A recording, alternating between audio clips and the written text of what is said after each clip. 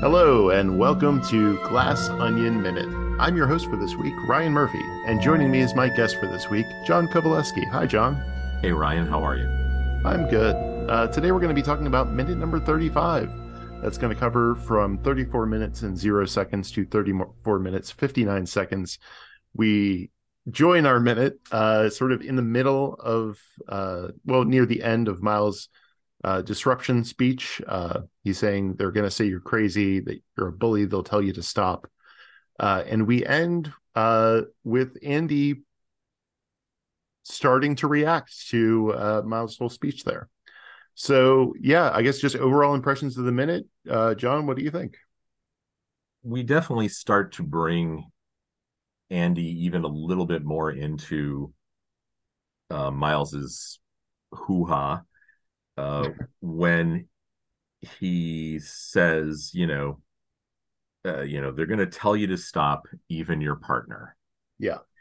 And that's when we're really, and I think just before that, he's saying, they're going to call you crazy. They're going to call you a bully, which is definitely a thing that people say when, along with, I'm just telling it like it is. Right. Yeah. When somebody's being called on the carpet about something, you're just calling me a bully.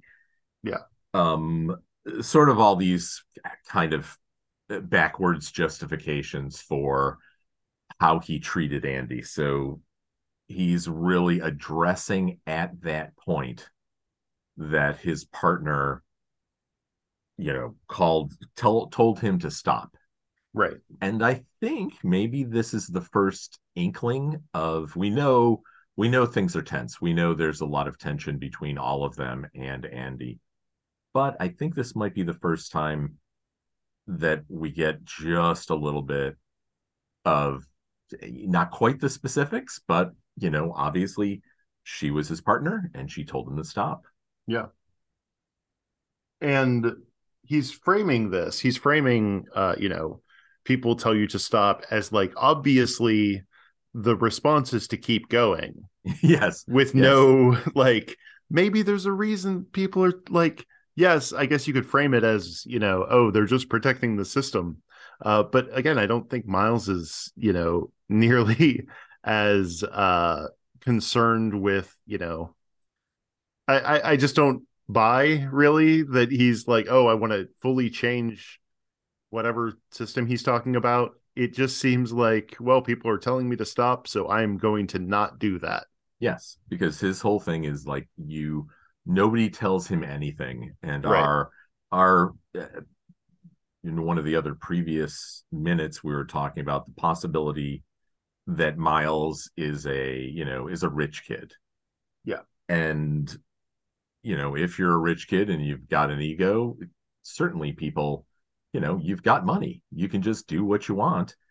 And especially, he's probably feeling even more emboldened Right. to keep going because he's had these successes with this group of people and kind of manipulating them and their lives to sort of just get what he wants. So yeah, somebody telling him to stop, it doesn't mean he should stop, doesn't mean he should rethink it, doesn't mean he should take anybody's advice. He's Yeah. right. He's been right this whole time. I'm a right guy. I'm just going to keep going. Not going to be on your side. They're going to call you crazy. They're going to say you're a bully. They're going to tell you to stop. Even your partner will say, you need to stop. It sort of feels like, there's a it feels like the right approach with Miles Braun here is to just ignore things rather than to tell him to stop things. Like, you know, uh early in the movie, Lionel is talking about the things he's received over fax, the Uber for biospheres, Right. stuff like that. So it seems like if you just ignore it, he'll move on. But if you tell him you can't do this, even if it is like, oh, there's a reason to do this, either financial, moral, uh, health and safety stuff, that he's just going to be that's what is going to set him up at, because the disruptor concept is very sort of shallow in his conception of it. It's just going to be, I'm going to keep going because you told me to stop and I'm not going to listen to any reasons why you might be correct. Right. Because as it turns out, nobody wants you to break the system itself. But that is what true disruption is. And that is what unites all of us. We all got to that line and crossed it. See? Yeah. So, disruptors. All of us. And everybody else all of the disruptors are beholding to him, except for Andy. Yeah. At least what we know is that she came up with the whole concept for Alpha. Mm-hmm. And he forced her out. Yeah. So she's the only one who really had any sway over him. Right. Who could tell him anything. And he was like, I'm not going to do that. I'm going to force her out. I'm going to turn everyone against her. And I believe she is the person who introduces him to the group, correct? Yeah. And we don't think we know how she knows him. We don't necessarily get all the backstory. We get a lot of Andy's backstory through a little bit of just how she was just like a fast mover and a brilliant person, and and maybe certainly a bit of an ego perhaps with her diaries, and the whole thought of like, this is what my biographers are going to use, right, to write this stuff. That is, that tells us a little bit more about her, but we really don't know much about Miles beyond kind of what we're seeing, and all we know is his background as it related to the disruptors. So in some ways we could say, is that good filmmaking? But we can also think about it in a more symbolic way, that he's shallow. So the information we get from him is pretty shallow. There's not much going on. Yeah. It's just very it's sort of gets back to the fact that of all the other disruptors, each of them are doing something more than Miles is, if that makes sense. Like, Birdie is working as a fashion model or an editor, or eventually she does get to, she just sort of owns Sweetie Pants, but Duke is streaming all the time and filming responses to Jimmy Kimmel. Lionel is a working scientist. Claire is she's the governor, I believe. I think she is the governor. Yeah. So there's a sense in which Miles this whole time has been, the thing he's been doing is owning stuff, right, and like giving people money. And the crazy idea guy, which seems to be with a lot of these sort of tech magnates. It seems more and more like they were the idea people, and then they just beat the crap out of other people to make those ideas actually work. Yeah, and it's not that Miles is some visionary who has this deep-seated sort of need to express particular ideas. It's just random ideas. It's just like throwing stuff at the wall and seeing what Lionel eventually doesn't ignore. Right.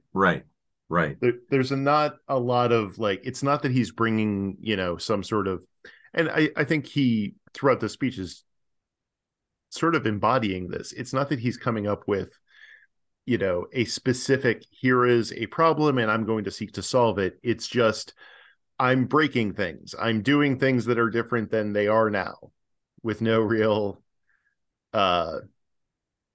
motivation.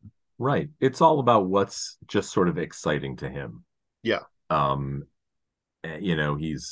he's somebody who perhaps doesn't have the best attention span. Right.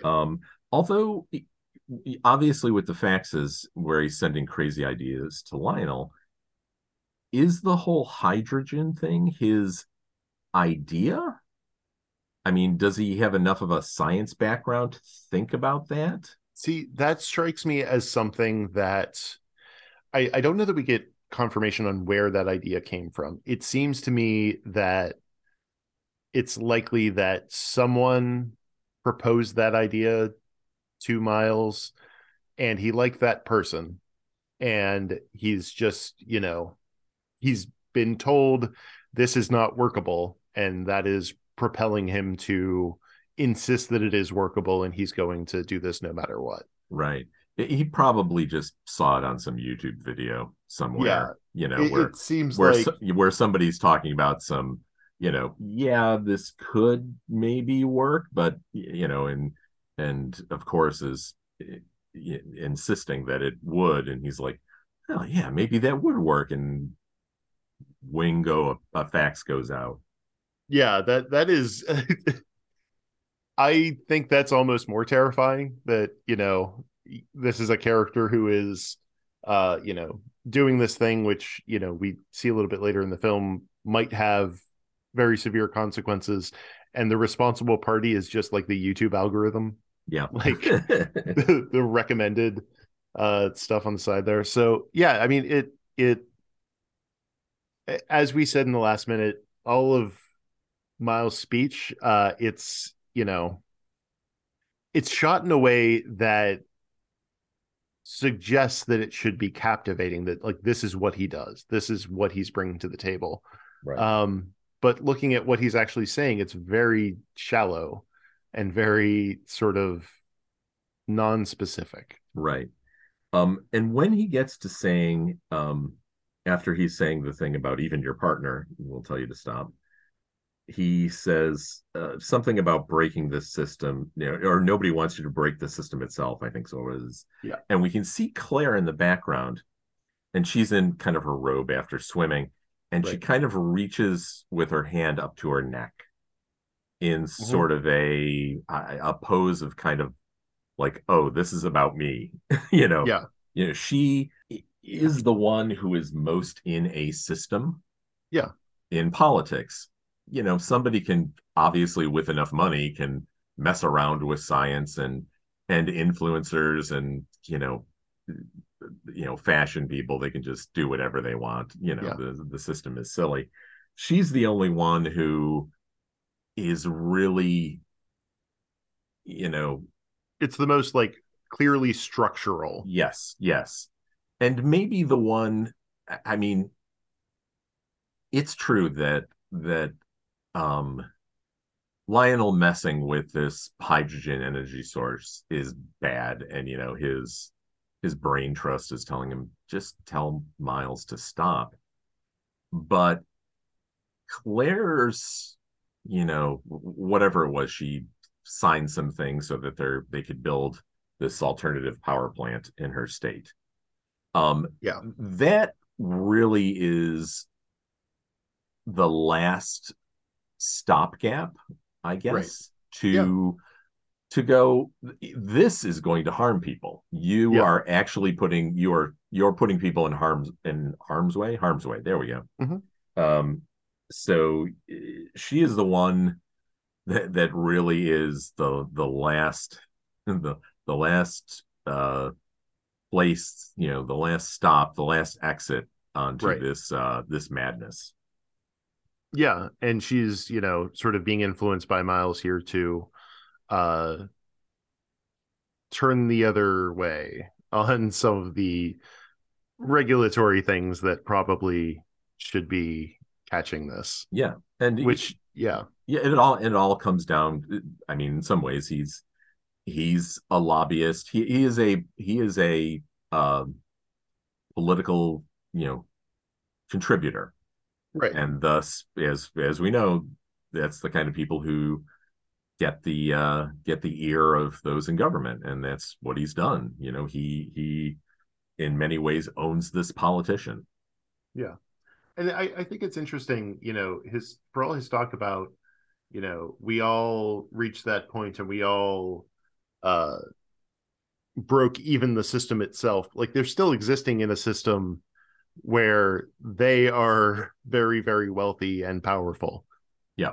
It's so like the extent to which he's breaking a system doesn't seem to extend to them.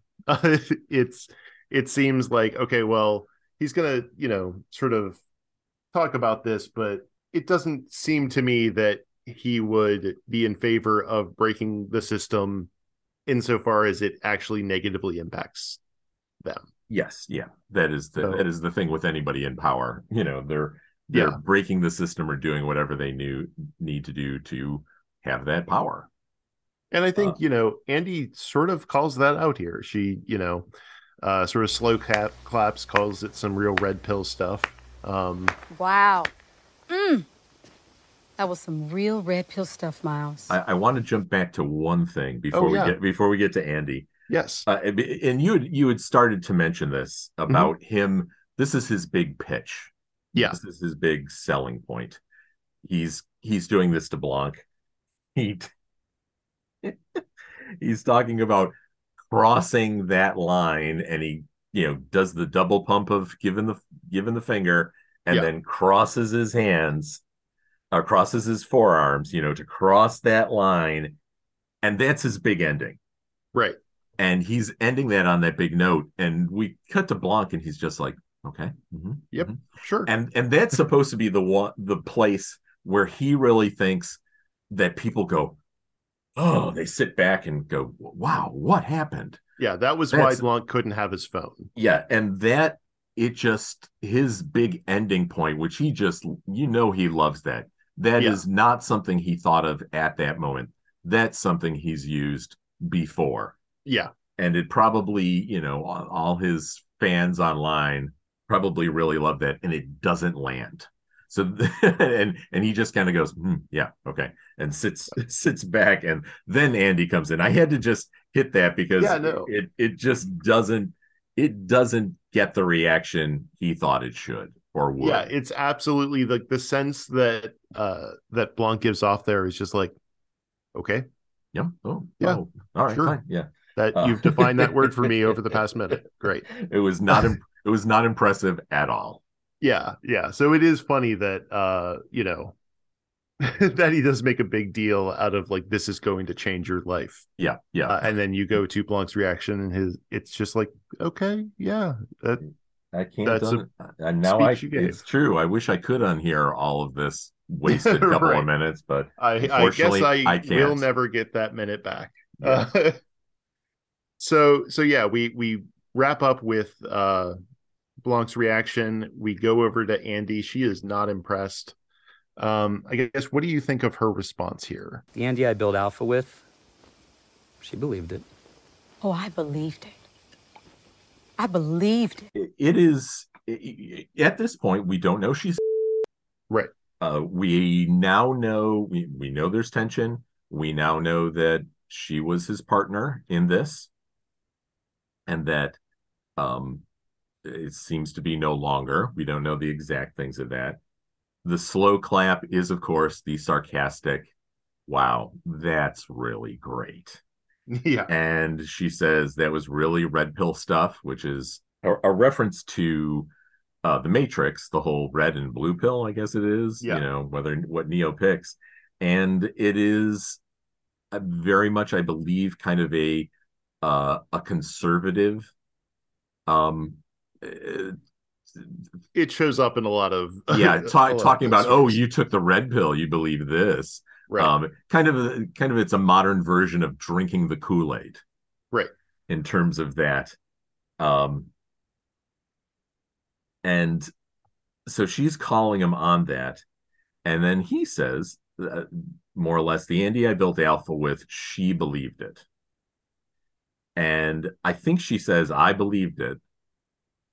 Yeah. And here's an interesting thing. We see some flashbacks with Helen, but we don't get much real information about her. We get it through everyone else, and we get it certainly through Helen about Andy. And I guess one question I wrote down was, did Andy believe this, or how much did she believe? One of the things, I wish I'd written down specifically what it is, and it's true. When, I'm, we're just normal, non-rich, non-influencing people in the world. So when this, who seems to be kind of a dopey character, starts his spiel, I was kind of listening to it and going, okay, I guess you could do these things and become a big wig, but doesn't Right. mean you will. Yeah. And when they get to the point of what all the stuff that Andy writes down on this napkin, which becomes the big the Maltese Falcon, I guess, Yeah, it's of the the court case. yeah. It's the thing that everything revolves around. I paused it and looked at what is on this napkin. Yeah. And it probably would have been a little bit better if we never saw the napkin. Yeah. But if you look at the napkin, I don't remember exactly what it has, but it just has a bunch of buzzwords on it. Right. That's all it has. I don't remember exactly, but it has, synergy and, paradigm shift, things that you had mentioned before. Yeah. It just has crap on it. Yeah. It doesn't. So she obviously did believe this and somehow was able to put this into effect, or Right. into motion. And it does feel like Miles was the money, she was the idea person. And now that I think of it, all this stuff with Miles, I mean, I don't know. The trial just happened a couple of months ago. Right. Obviously, they were all sort of involved at that time, but they all talk about Miles specifically affected them. Right. So it's crazy faxes coming from Miles. It's crazy, it's the Sweetie Pants thing. So it is kind of weird. It's like, did all this stuff happen within those couple of months? They were obviously involved in Alpha in some way, but Right. they're all talking about the stuff that Miles did, including, and maybe he was still like, the crazy idea man, and and Andy was allowing him to run some of those ideas. But I feel like she was more the business person who somehow built all those buzzwords into something. Yeah. So obviously she did believe some of this. Yeah. And I think it's, it's sort of interesting to have this situation where, he's saying, the Andy I built Alpha with, she believed it. She is certainly not the Andy he built Alpha with. She's not Andy. Yes. So he's almost kind of, I mean, you get into like, what does he think is happening here? How does he think that she's come to this island? Right. But yeah, it is. Yeah, I guess we don't know the extent to which the real Andy believed the stuff that he's saying. And yeah, having looked up a picture of the napkin, there is just a lot of crypto scalability, timestamp. Yes. I just manpower and little stick figures. Yeah. There's a lot crypto management. Nothing Sure. nothing there tells you that this is, this is not the Ark of the Covenant, Mm-hmm. Yeah. Nothing like that. And it is interesting in hindsight when we think about it, about Helen is, this isn't Andy, this is Helen. She's playing a part and she's giving the answer she thinks is what Andy would say. Yeah. So it is just kind of fascinating how she's able to just sort of, and you've got to think too that Miles knows her the best. Right. and he does not know what her game is.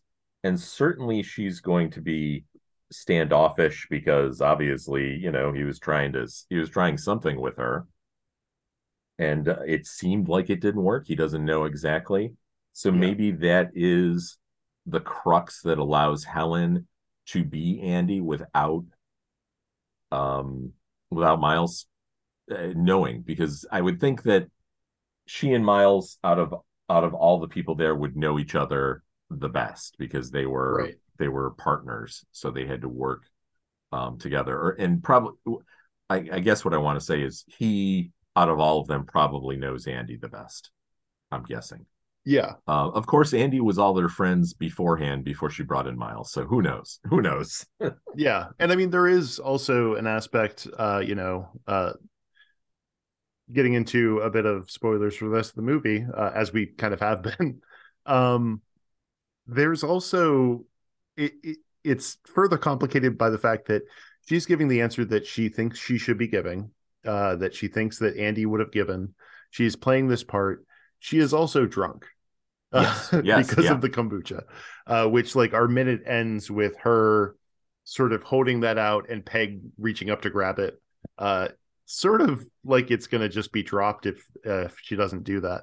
So it's interesting to see how much, like, that character Helen is holding together, to respond to what we've talked about as a very banal, here's some stuff that, like, I don't see Helen agreeing with what he's saying or putting too much stock into it. Right. Just as a character, she seems like that would be like, oh yeah, that's the nonsense that Andy was involved with. But Right. And it's funny when she, if I remember correctly, when she hands the bottle to Peg, Peg is smiling a little bit.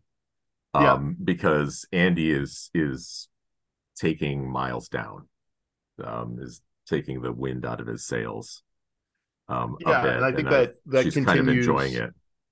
That's sort of more of Peg acting not really as an audience surrogate, but just her reactions throughout these 5 minutes.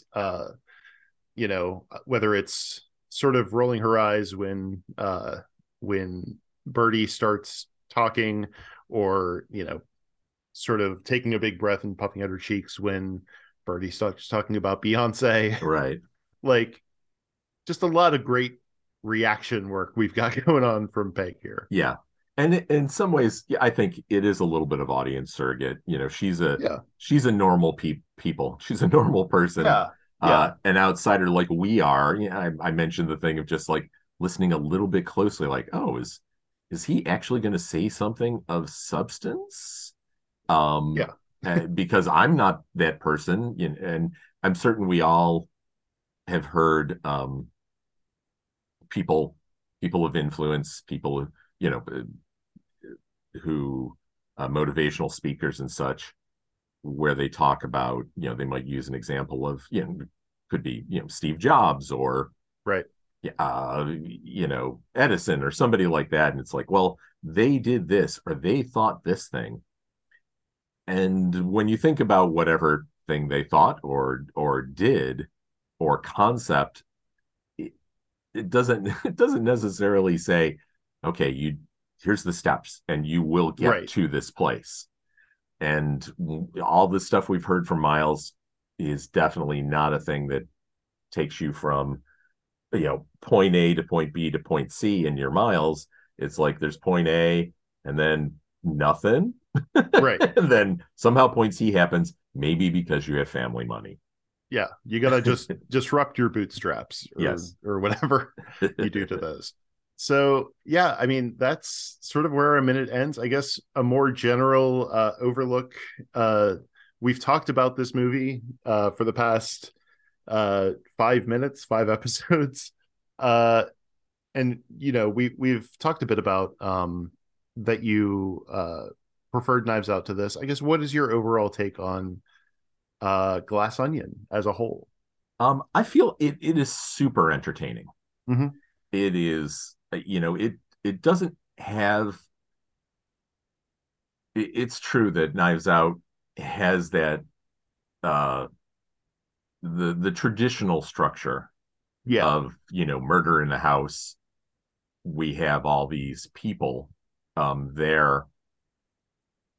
We don't know with in Glass Onion about the murder until we're very far in. We all, right, we're all like, well, I mean, we think it might be Miles that will actually get murdered. He's right, already, they're already selling it as come to a murder mystery type of thing. right. And then Duke dies, spoiler alert.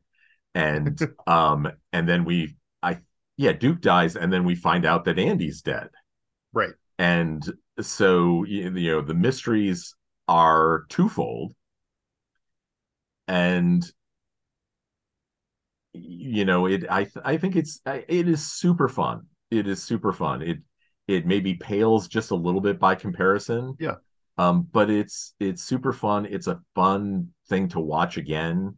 I think with both of them, obviously, I think Rian Johnson has been calling it a reset in the middle of the movie, Yeah. where you kind of know what happened, and now there's other things that happened, and that puts other things that you thought happened in a different light, and you get a Yeah. little bit of flashing back and all that kind of stuff. So he's not necessarily taking the structure of an Agatha, Murder on the Orient Express, where everything Yeah. is the mystery, and once you get to the end of the mystery of just knowing what happened and who did it, then it's over. Right. So terrifically fun. Just a blast. I'm looking forward to the next one. Yeah, I think it much like the thing about Kate Hudson as a character actress. I feel like this opens up uh, Daniel Craig as a character actor. Yeah.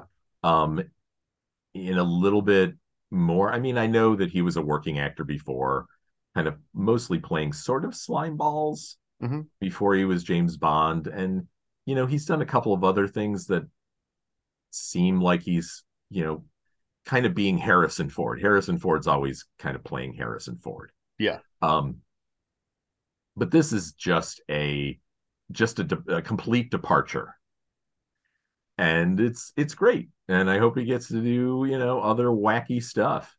That is, he's got enough money, he's got enough credit, he's a movie star. He can go back to sort of being a character actor and really spreading that, because he doesn't have to worry.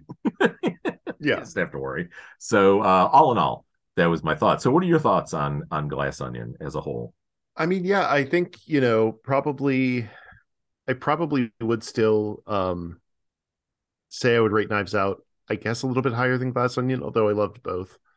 And yeah, I think it does a lot of interesting stuff,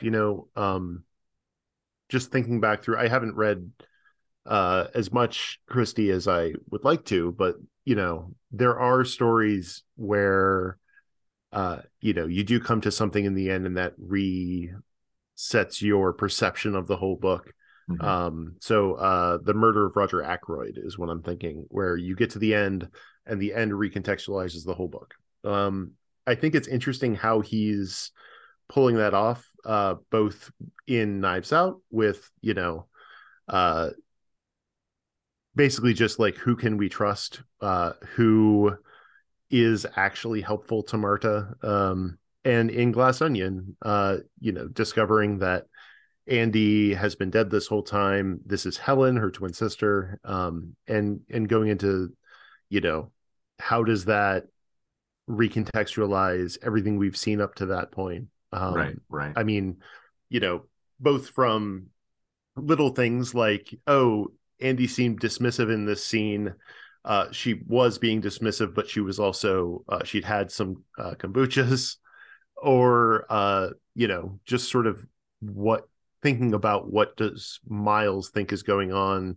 Does he realize this is her sister, before that's sort of revealed?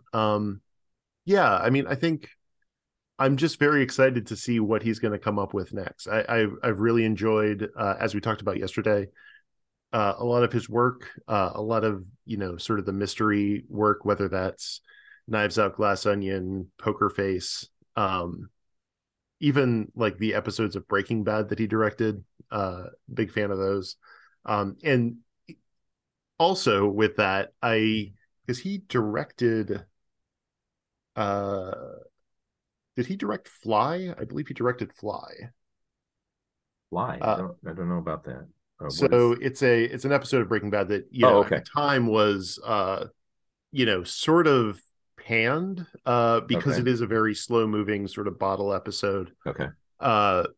That when you're watching a show like that from week to week, it can be frustrating to get this like slow moving character piece. Sure. We rewatched it recently, and it's a brilliant episode. Oh, cool. And I know that, the first time I watched that through, I was not, I don't want to say I hated it, but it was definitely like okay, we're slowing down, and it kind of seems like we're doing that for reasons I don't understand. So Right. I'm interested to see, with the third Benoit Blanc movie and going forward, just like how is he going to keep doing this? How is he going to keep, the idea of recontextualizing things throughout the movie fresh? Right. Because I could see that also, becoming a gimmick, Right. which I don't think it is here, but I could see it.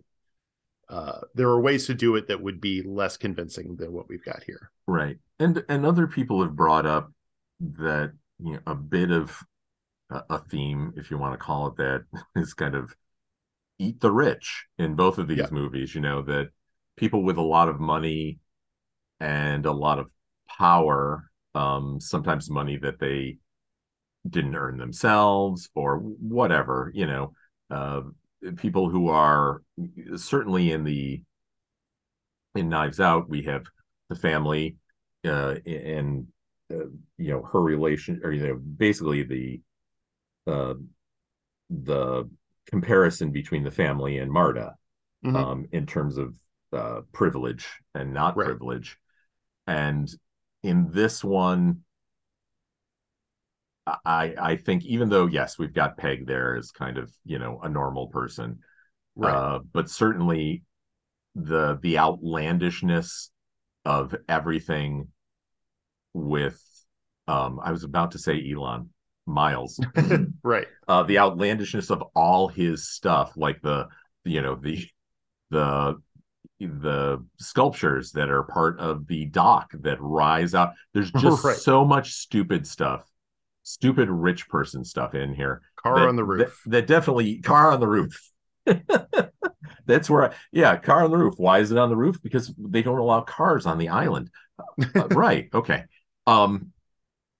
That there's so much rich person dumbness that you can definitely see there is the difference between us, the viewer, watching this person and his cavalcade of flunkies. Right. So it's, I know Rian Johnson addressed it a little bit in terms of saying that's not what it's about, but it'll be interesting to see the next one to see if it is a bit about class and privilege. Again, I guess we'll see, but definitely interested to see what happens. Yeah. All right. Well, is there anything else we should cover for our last minute here? I don't think so. We definitely went all over the place and dug about as deep as we can in this stuff. So we definitely got a juicy section that had mostly to do with some with the relationships of him and Birdie, but definitely his sort of manifesto of the disruptors and what it all means, which is just about nothing. Yeah. All right. Well, thank you very much for listening. Thank you, John, for joining me this week. It's been a real pleasure to have you on. It's super fun. Thank you, Ryan. So, is there anything you'd like to plug? Let me plug something I haven't plugged before. I'm a working cartoonist, and I've been plugging my parental strip these last few days, daddydays.com. But if you're thinking to yourself, a comic strip about parenting, That's not my thing. I used to do a comic strip about a talking monkey in the real world. Somewhat a gentle society satire when you get right down to it, because the monkey is just mostly talking to people around him or he works with or his landlady. Everybody else is crazier than this talking monkey. It's called Bo Nanas. Yep, another terrible pun, just like Daddy Days. Bonanas. That's the name of the monkey. Get it? And it ran for about 4 years in the aughts, as we might be calling them, and you can find it at gocomics.com. The reruns are still up there. They run vastly untimely. Like, I think, I don't know, somewhere in April, some Christmas one ran. So it's way off, but it's maybe a little bit I don't know, edgier, funkier, whatever. My Yeah. parenting strip definitely is a little bit gentler. Mhm. But if you'd if you want to take a look at that, please take a look at that too. And thank you so much for listening. Yeah. And please take a moment to subscribe to Glass Onion Minute on your podcatcher of choice. Rate and review us wherever you got this. And follow us on Twitter at Glass Onion Minute, all one word. So once again, John, thank you very much for the last 5 episodes this whole week. Thank you, Ryan. And we will be back on Monday with more Glass Onion Minute.